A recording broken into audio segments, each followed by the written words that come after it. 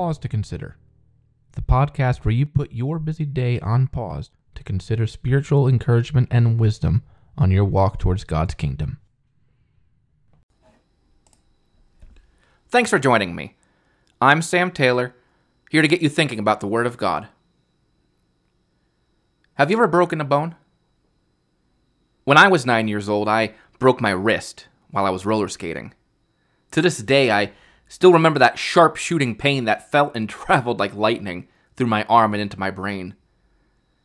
That pain was so overwhelming that I couldn't think about anything else other than how much it hurt. And as I look back on that moment, I remember this fleeting sense of feeling betrayed by my body that my wrist broke. See, I fell on my wrist to catch my fall. It was supposed to stay strong when I needed it most. It wasn't supposed to break. But it didn't matter how I felt. It was broken all the same. That same day, my mom took me to the hospital where I got x-rays and then a cast on my arm. At first, I was hesitant to get a cast, because I wouldn't be able to play with my friends or do things that I loved. I was 9 after all. But the doctor explained to me how important it was to have a cast. Without a cast, my hand wouldn't set properly. It would limit my range of motion, and since I was still growing, it might leave my arm permanently shorter than the other one. It might be inconvenient to wear a cast and properly heal, but if I didn't, I had two choices. I could either live a lifetime of pain and difficulty doing the simple things, or I might have to have my arm broken again to start the mending process all over. Even as a child, I hated either of those options, so I wore a neon green cast for a couple of months and made sure my arm healed the way it was meant to. Just as bones break and require healing, the heart also breaks when exposed to intense pressure and trauma. When dealing with personal tragedy, a failing relationship, or the realization a dream will go unrealized, several of the same steps happen as they would for a broken bone. First, there's the initial emotional pain that overpowers any other thought. Then comes the obsession of getting rid of or numbing that pain by any means possible. On top of all that, there's the feelings of being betrayed by your heart.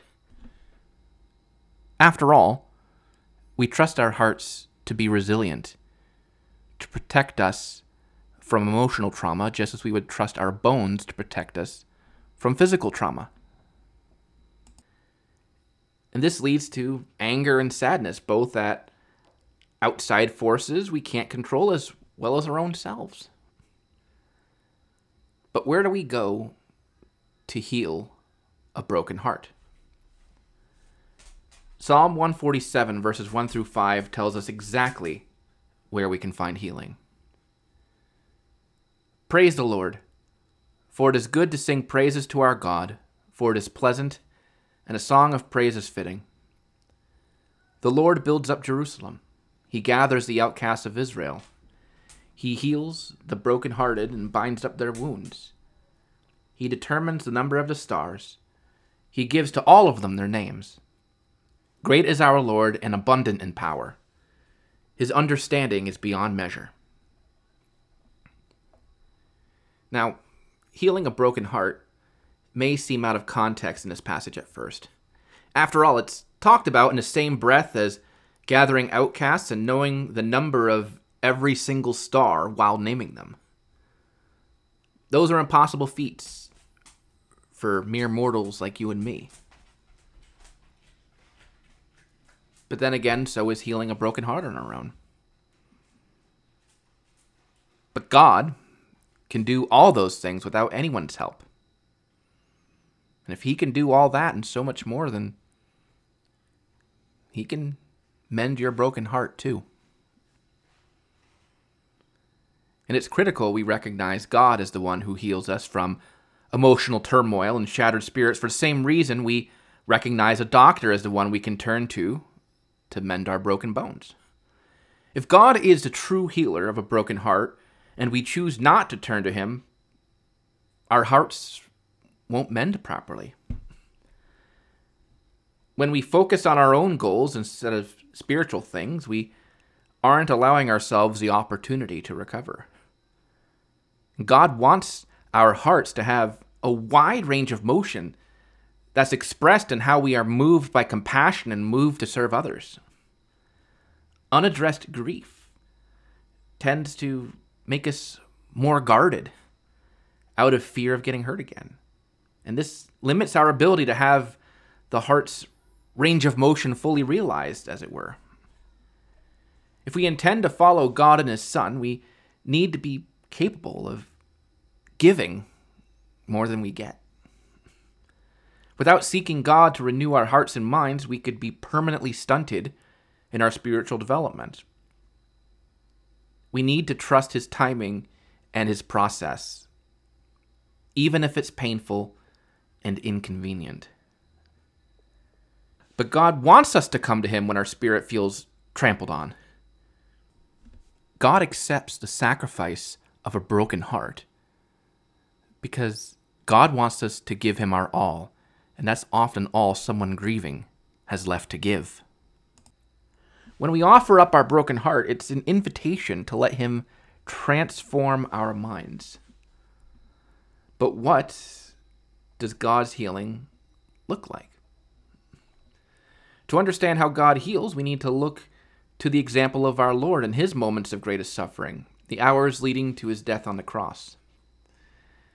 And this is expressed so well in Isaiah 53, verses 3 through 7. He was despised and rejected by men, a man of sorrows and acquainted with grief, and as one from whom men hid their faces, he was despised and we esteemed him not. Surely he has borne our griefs and carried our sorrows, yet we esteemed him stricken, smitten by God, and afflicted. But he was pierced for our transgressions, he was crushed for our iniquities. Upon him was the chastisement that brought us peace, and with his wounds we are healed. All we like sheep have gone astray. We have turned, every one, to his own way. And the Lord has laid on him the iniquity of us all. He was oppressed, and he was afflicted, yet he opened not his mouth. Like a lamb that is led to the slaughter, and like a sheep that is before its shearers is silent, so he opened not his mouth. Jesus Christ is no stranger to a broken heart, but he overcame with God's help. For this to happen, Christ had to first surrender to God's will, which he did on the Garden of Gethsemane, where he said, "Not my will, but yours be done." A broken heart is a vulnerable heart, and vulnerability begets access. But we don't need to be heartbroken to begin this process. We can open up to God any time. When we are vulnerable, we need to open ourselves to God rather than lock him out. And as we surrender to him, we can look beyond the pain of the present and be confident that better things lie ahead. Once we put our trust in God, we can overcome the pain of rejection from others by knowing we are accepted and loved by a God we actively choose to let into our lives. When our hopes and our dreams get crushed, we can take comfort in knowing that God has a plan for us, for a better future, one where we live eternally unto him, where every tear is wiped away. Though the pain of heartbreak is great, God is so much greater. Though our grief or rejection or betrayal might make us feel lost and alone, the example and process of Christ's suffering both lead us back to our Heavenly Father as lost sheep being reunited with their shepherd. If we choose to follow this example, God can mend our broken hearts and allow them to grow and move to their fullest potential. close, let's reflect on another passage, speaking of Christ and his purpose, in Isaiah 61, verses 1 through 3. The Spirit of the Lord God is upon me, because the Lord has anointed me to bring good news to the poor. He has sent me to bind up the brokenhearted, to proclaim liberty to the captives, and the opening of the prison to those who are bound, to proclaim the year of the Lord's favor and the day of vengeance of our God, to comfort all who mourn, to grant to those who mourn in Zion, to give them a beautiful headdress instead of ashes, the oil of gladness instead of mourning, the garment of praise instead of a faint spirit, that they may be called oaks of righteousness, the planting of the Lord, that he may be glorified. I want to thank you for listening to Pause to Consider. If you enjoyed this episode, please share it with your friends and your loved ones. If you haven't done so already, take a moment to subscribe and rate Pause to Consider on Apple Podcast or your preferred streaming platform so that others might be able to find this show and let it help them to begin thinking about the Word of God. If you have any questions or feedback, I'd love to hear it. You can reach out to me at pausetoconsiderpodcast@gmail.com. You can also reach out to me on my Facebook and Instagram pages for Pause to Consider. But above all else, I hope this episode was helpful for you. And I pray that God will be with you till we meet again, whether it be in our next episode or in God's kingdom. God bless. Thank you for listening to Pause to Consider. I'm Levi, and I wanted to be sure you've heard about a few other podcasts in the WCF network. I am actually one of the co-hosts on a show called A Little Faith, where we explore faith breakdowns and build-ups with different people who have very powerful stories to tell. That's A Little Faith. Tom and Naomi are exploring how we interact in our ecclesial relationships in From the Platform. It's a very in-depth series that is incredibly helpful for understanding and developing compassion and better listening practices. You can find both of those wherever you get your podcasts or our website, wcfoundation.org/podcasts. Have a great week.